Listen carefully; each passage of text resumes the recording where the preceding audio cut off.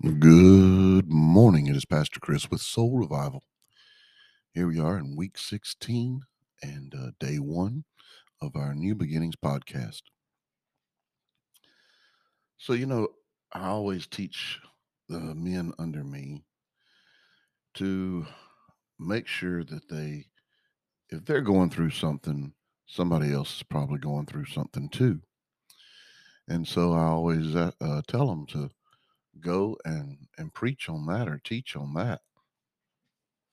Well, lately, I've had some things going on in my life, and I've just been very restless. I don't know, maybe anxious would be a good word as well.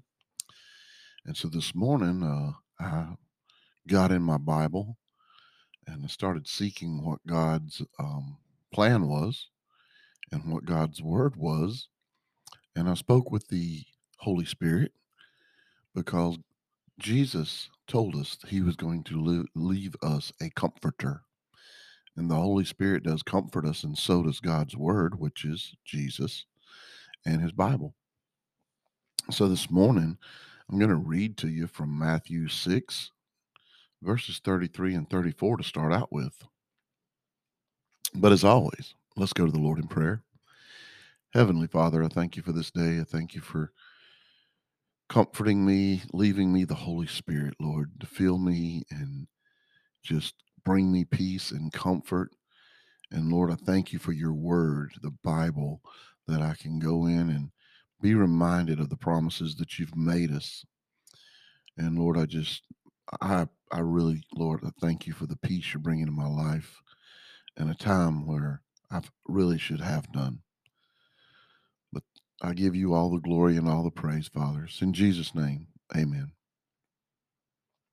So Matthew 6:33 and 34. It says, "But first and most importantly, seek his kingdom and his righteousness." What that means is aim and strive after his kingdom always. Guys, his way of doing and being right, the attitude and character of God. And all these things will be given to you, the scripture says. Got to seek it. Just like this morning, I get up with all this anxiety and I've been restless for, man, probably over a month. But in verse 34, it says, "So do not worry about tomorrow, for tomorrow will worry about itself. Each day has enough trouble of its own." He's telling you, man, take it one day at a time. Don't worry about all this other hype. Worry about today, getting through today, seeking his kingdom today, and his way of doing and being right. Just seek to have that attitude and character of God, and all the other things will take care of themselves. Man, guys, I needed to be reminded of that today. Things have been thick around here. Um, there's a possibility that one, we're either going to lose our house that we've been working hard on to make as beautiful and an oasis as we can for the past 8 years. The city is going to widen the road we live on, and they're either going to take our house.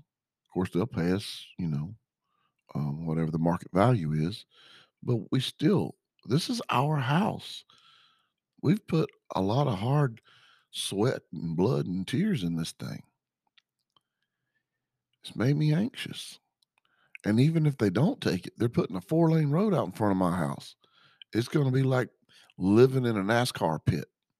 It's kind of already that way. It's going to get worse. So, yeah, I've been restless and I've been uneasy about it. But at the same time, I've been trusting God because I know He won't take nothing from me. He won't allow the devil to take from me without Him restoring something better. So I had to go to Romans 8:28. And we know that God causes all things to work together for good for those who love God, to those who are called according to his plan and purpose. Well, guys, I feel like that's me. Maybe that's a little bit of arrogance there, but I do feel like I'm called, and that is according to his plan and purpose, not mine. It says, and we know. He means with great confidence. We know that God, who is deeply concerned about us, he loves us. We are precious to him. He's been repeating that to me.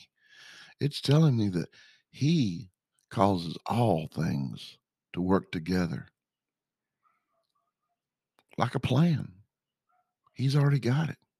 He's got the plan for me and my family because it says for good for those who love God, to those who are called according to his plan and purpose.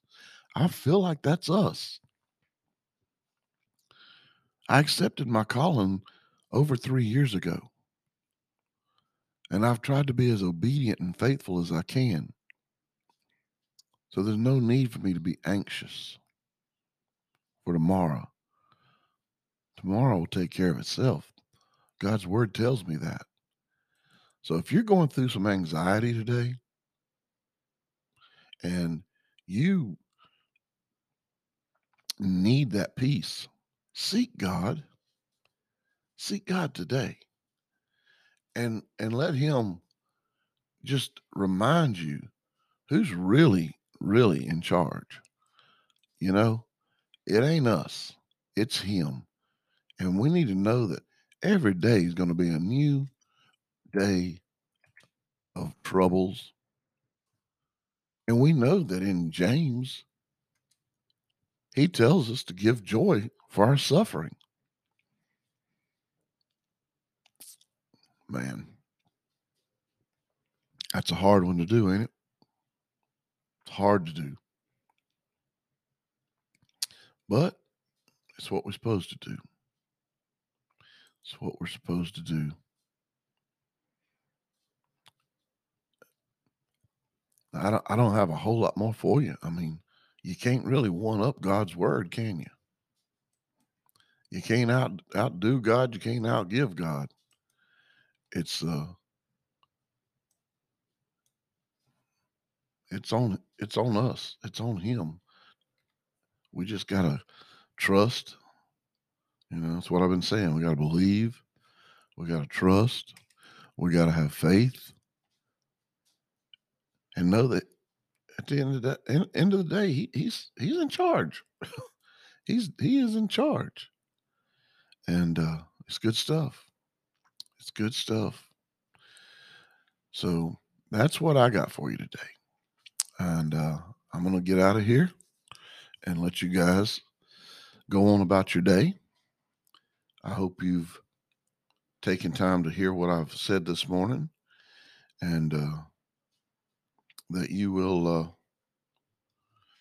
just continue to trust and put your faith in God.